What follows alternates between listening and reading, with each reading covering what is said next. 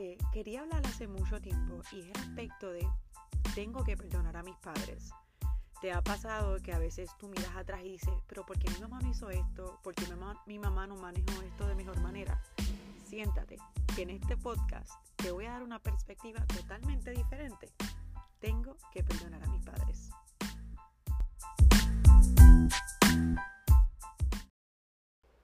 Bienvenida nuevamente a tu podcast de Wellness in God. Hoy tengo un podcast un poquito emocional, así que busca por ahí los Kleenex, paper tissues, búscalos por favor, porque va a ser un podcast que voy a hablar una de las cosas más delicadas de mi vida, aparte de mis hijos, es mis padres. Lógicamente voy a ser sumamente transparente aquí, pero siempre he dicho que el mero hecho de yo mostrar mis heridas puede ayudar a otras personas. Así que siempre se lo he dicho al Señor. Siempre he dicho, Señor, si mis lágrimas van a ayudar a otras personas, o el dolor que estoy pasando va a ayudar a otras personas, heme aquí, envíame a mí, Señor. Así que ponte comodita y busca los Kleenex, que puede ser que llore. Pues mira, la razón por la cual yo decidí hacer este podcast es porque he escuchado mucho este tema en los pasados meses. Y mientras escucho las conversaciones de las personas, es que mi mamá no hizo esto, estoy herida, tengo los traumas desde niña y mi mamá hubiese querido hacer esta cosa, pero yo quería otra, o mi mamá hubiese hecho esto mejor, esto y lo otro. Y yo creo que a veces nos sentimos con ese único empoderamiento, potestad de opinar de la manera que nuestros padres debían criarnos, porque no hemos sido padres todavía. Y te lo digo porque yo misma lo dije. Yo fui de las que dije, cuando yo tenga hijos, yo no voy a hacer esto, yo voy a hacer así, así, así, yo no voy a hacer esto y lo otro. Pero no es hasta que tus hijos van creciendo que tú te das de cuenta que todo lo que dijiste que no ibas a hacer, lo estás haciendo y tienes que reformatear tu mente para no hacerlo. Y de igual manera comienzas a apreciarlos más porque te das de cuenta que muchas cosas ellos nunca se quejaron y las cosas que ellos estaban haciendo estaban costándole sacrificio. Y dolor también. Pues mira, para hacer el podcast un poquito corto, voy a tratar de resumir toda la historia en 20 minutos. Voy a tratar, pero mantente quieta, ahí, tranquilita. Pues mira, yo creo que el año pasado yo le dije al Señor que yo quería ser sanada. Yo quería comenzar a trabajar en heridas que yo tenía desde niña o cosas que estaban ocultas que yo desconocía que tenía. Y la razón por la cual decidí hacerlo es porque lógicamente mis niños están creciendo. Y yo quería que ellos tuvieran una madre sana. Yo quería que ellos tuvieran una madre, tú sabes, dando lo mejor. No sabía que mientras ellos crecieran iban a empezar a sacar cosas de mí que no me gustaban o que no pensaba que tenía en mi corazón. Y recuerdo que en un momento dado yo hice ayuno y oración y yo le dije, Padre, yo necesito que tú comiences a mostrarme maldiciones generacionales y cosas ocultas que hay en mi corazón que yo aún desconozco. Lo que menos me esperé fue que Dios empezó a sacar cosas de mi pasado matrimonio. Empezó a sacar cosas de mi niñez, las veces que yo tuve mucho resentimiento con mi mamá específicamente desde niña. Y recuerdo que en un momento dado entré a mi closet de oración llorando. Y sí, Señor, yo no sé si estoy siendo buena madre, no sé si estoy dando el máximo de mí, dame las herramientas, me siento perdida, no sé qué hacer, dame la sabiduría para poder manejarlo. Y te recuerdo un domingo, buscando la presencia del Señor,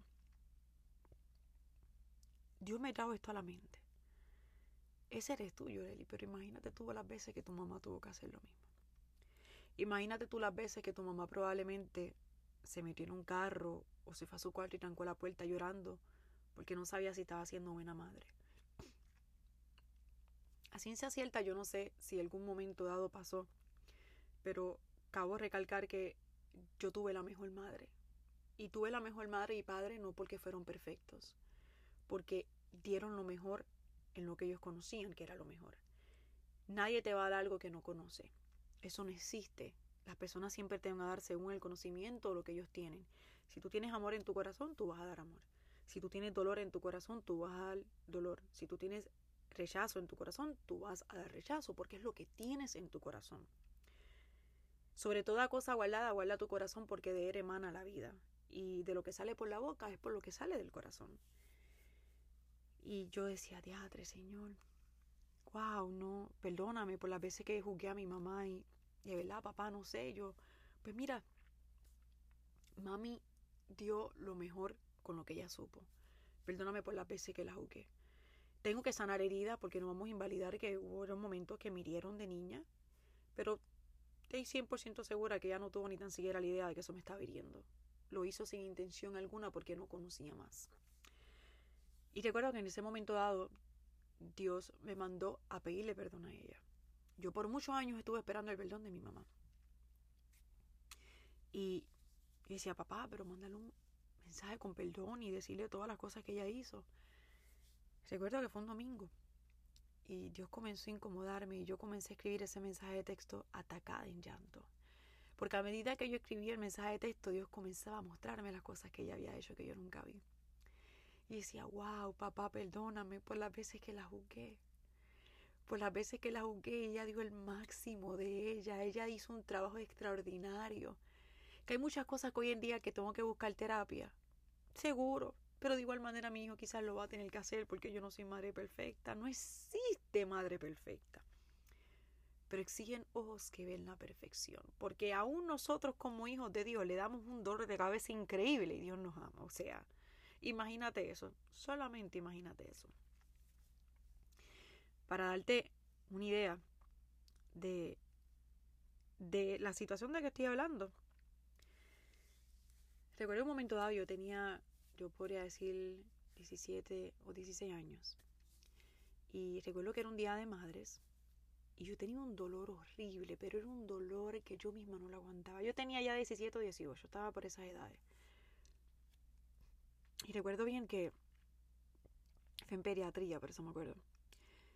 Recuerdo bien que mi mamá me dice, Lili, pero el dolor no se te va. Y yo decía, mami, no, el dolor no se me va, el dolor es horrible. Yo estaba en posición fetal del dolor tan grande que tenía. Y recuerdo que mi mamá me llevó al hospital en Puerto Rico, Auxilio Mutuo, y ay, Dios mío, me da sentimiento siempre que hablo de esto. Y mi mamá celebró el Día de las Madres conmigo en un hospital. Y esas son las cosas que yo digo, Señor, yo nunca vi eso. Yo nunca vi las veces que mi mamá sacaba para comprarme ropa cuando yo se la pedía o yo quería un antojito de algo, mi mamá iba, me lo compraba. Y ahora vino que yo fui tan añoñada cuando niña. Yo nunca la había visto así hasta que Dios no me llevó el proceso de sanidad. Y Dios me lo mostró mientras yo le pedía perdón. Y le daba gracias por todo lo que ella había hecho. Y siempre que hablo de esto me da sentimiento. Es inevitable no llorar. Pero ahora que soy madre, aprecio esas cosas. Las aprecio porque yo todos los días trato de dar lo mejor para mis hijos. Y que hoy cometo errores y que a veces los hiero sin querer queriendo. Sí, porque es parte del ser humano. Usted no tiene la menor idea de cuántas veces yo he tenido que ir donde mis hijos a pedirle perdón. O por algo que hice intencionalmente, o quizás en mi coraje dije algo que no tenía que decir. Yo sé que las palabras tú no, una vez tú las dices, ya está ahí, ya esa herida quedó, pero la herida a veces se sana pidiendo perdón. Tú mostrándole a tus hijos que tú eres humano, que vas a cometer errores. Y yo se lo he dicho, yo me he sentado y le he dicho, perdónenme, yo soy humana, yo trato de dar lo mejor de mí con lo que conozco. Y cuando yo le mandé ese mensaje a mi mamá, eso fue como una liberación para ella. Pero fue una liberación para mí. Y te voy a decir que no existen padres perfectos. Muchas personas hoy en día no tienen a sus padres para poder tener la potestad o hacer lo mismo que yo estoy haciendo.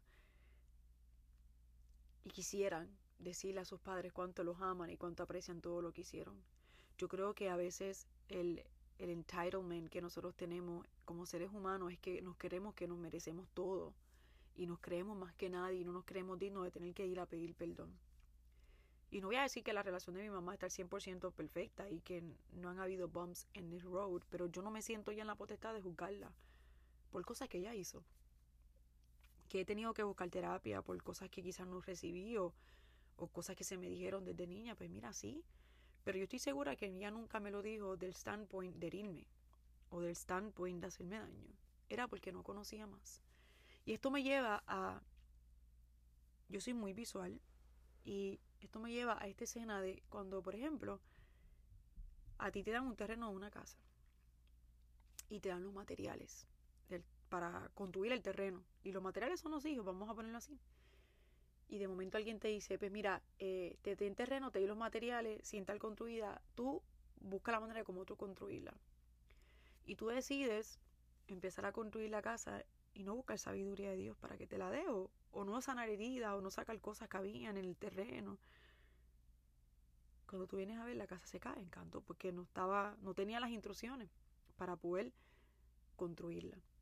O probablemente le pediste instrucción a Dios y en el camino empezaste a escuchar a otras personas que te estaban diciendo cómo hacerla mejor, escuchaste a Dios, no escuchaste a Dios y ese lado te salió mal. Porque nos pasa como padres. Hay veces las personas se sienten entitled de darte opiniones de cómo criar a tus hijos y tan siquiera te están manejando tus hijos porque cada hijo son totalmente diferentes. Y eso es la manera que yo lo veo. Tener un hijo es traer un ser humano al mundo sin un libro de instrucciones. Y tú vas literalmente a construir la casa y a construir a tus hijos según tu experiencia y según lo que tú sabes. Porque no conoces más nada. O sea que si la casa se hace bien es porque ya tú tenías un alto conocimiento de hacer una casa. Pero si no tenías pleno conocimiento, vas a construir la casa al garete. Porque es lo que conoces y tú vas a dar según lo que tú conoces. Si tienes dolor, vas a dar dolor. Si tienes rechazo, vas a dar rechazo. Si tienes... Todo esto vas a dar siempre lo que tú conoces y lo que tú sabes. Y recuerdo bien que yo le decía al Señor, Padre, yo no sé hacer esto sola. La realidad del caso es que yo no tengo la potestad de criar un hijo sola. Yo necesito que tú me des la sabiduría para poder criar a mis hijos. Hacer cosas que mi mamá hizo que fueron excelentes, pero de igual manera crear una nueva generación. Comenzar a orar por ellos. Y mientras más crecen, hermano, más rodillas vas a tener que doblar. Porque más trabajo te dan. Tú no tienes idea probablemente las veces que tu mamá se arrodilló a orar por ti porque tú tenías una amistad que no era correcta. Pero tú te empeñaste que esa era la amistad. Porque yo lo hice, hermano, yo lo hice. Yo digo, ¿sabrá Dios cuántas veces mi mamá lo oró a Dios para que Dios me abriera los ojos y me diera de cuenta que esa no era la amistad correcta? Ustedes no tienen la menor idea de cómo yo he tenido ahora de Eden entrando a high school. He tenido que doblar rodillas, ayuno de oración, para que Dios comience a revelar sus dones, para que Él comience a conocerse, para que Él comience a conocer su identidad, pero de igual manera que su discernimiento sea profundo, que Él pueda ver mucho más allá y que se dé cuenta que hay dones que la gente dice que tú estás loco, pero son dones que tú tienes. Porque me pasó cuando niña. Yo le estoy dando herramientas a mi hijo que yo no tenía como antes. Yo no tenía antes esa herramienta. Yo les digo a mis niños que hagan, cuando se levantan, que lean la Biblia, que oren y que hagan una libreta de afirmaciones. Eso no puede fallar. Y a veces le pregunto, hey, ¿estás haciendo tu libreta de afirmaciones? Para mí eso es vital. Pero afirmaciones de lo que Dios dice de ti constantemente. Y desde chiquito siempre le he dicho, si alguien te dice algo contrario a lo que Dios dice de ti, por ejemplo, te dicen bruto y tú sabes que tú no eres bruto, porque hasta uno como humano comete errores a veces lo dice sin querer queriendo. Cuando una persona te diga eso, tú contrasta con la boca y di que no, que tú eres esto. Yo soy inteligente, válgame. Porque las palabras tienen poder. Y uno como madre también tiene que incluírselo, porque yo lo estoy predicando pero a ellos, pero me lo tengo que inculcar a mí. Este podcast lo realicé para que te des de cuenta que tienes que perdonar. Que tienes que perdonar y no es fácil. Perdonar no es una emoción como la gente piensa. Perdonar es una acción. Y luego que tú perdonas, eso va a traer una secuela de cosas. Si yo hubiese sabido que el perdonar a mi mamá y a mi papá me iban a ayudar a ver las cosas de una manera diferente, iba a comenzar a amar como Dios ama, te voy a decir que te mentiría. La realidad del caso es que el tú perdonar no significa que tú vas a ser un dorma de una persona. Yo los amo y los adoro, pero hay cosas que yo no estoy de acuerdo. Yo los amo y los adoro, pero mantengo cierta distancia en ciertas cosas porque yo sé lo que me conviene y lo que no me conviene. Los amo con todo mi corazón y no los juzgo. Si ellos han decidido hacer ciertas cosas, yo las respeto, pero no necesariamente quiere decir que yo tenga que hacerlas, ¿me entiendes? El mero hecho de tú perdonar no significa que vas a dejar que la gente te falte respeto. Tú tienes que también verbalizar con todo respeto eso. Pero es necesario a veces, es necesario. Yo creo que hasta el momento que tú no tienes hijos, tú no te das cuenta que tanto ellos hicieron. Y siempre digo, ellos dieron lo mejor que ellos supieron darte. Si no te dieron más es porque verdaderamente no conocían más. El amor de la madre, yo creo que no hay definición alguna para el amor de una madre y un padre. Es algo que no tiene explicación alguna. Es un amor que no importa lo que tu hijo haga, tú lo vas a amar. Tú vas a amarlo como quieras. O sea, el amor nunca va a cambiar. Así que este podcast va a ser diferente a los demás. Va a ser corto. Pero para mí es corto y poderoso porque hay tanto poder en el perdón. Tengo que perdonar a mis padres. Y sabes que te va a dar la libertad probablemente de hacer un excelente trabajo con otras personas. Pero te va a ayudar a conocer el amor de Dios en una manera totalmente diferente. Pregúntate a ti como persona, si todas las veces que tú has fallado, que Dios te ha perdonado, tú te has merecido el perdón. Y te puedo decir que el 100% de las veces tú no merecías el perdón, pero Dios así decidió perdonarte porque Dios te ama. Y lógicamente no podemos comparar el amor de madre al de Dios, porque Dios es un Dios perfecto. Yo no soy perfecta y voy a cometer errores. Pero perdonar es vital en nuestras vidas. Perdonar nos libera a nosotros, pero liberamos a la otra persona, pero la razón por la cual debes de hacerlo es por ti como persona. Así que te agradezco una y mil veces que pueda haber tenido la oportunidad de escuchar este podcast. Te abrí mi corazón por completo. Mira, hasta lloré, porque hay cosas que tocan lo más profundo de mi corazón. Pero gracias por sacar tu tiempo y muchas gracias nuevamente por escuchar tu podcast, Relentless in God.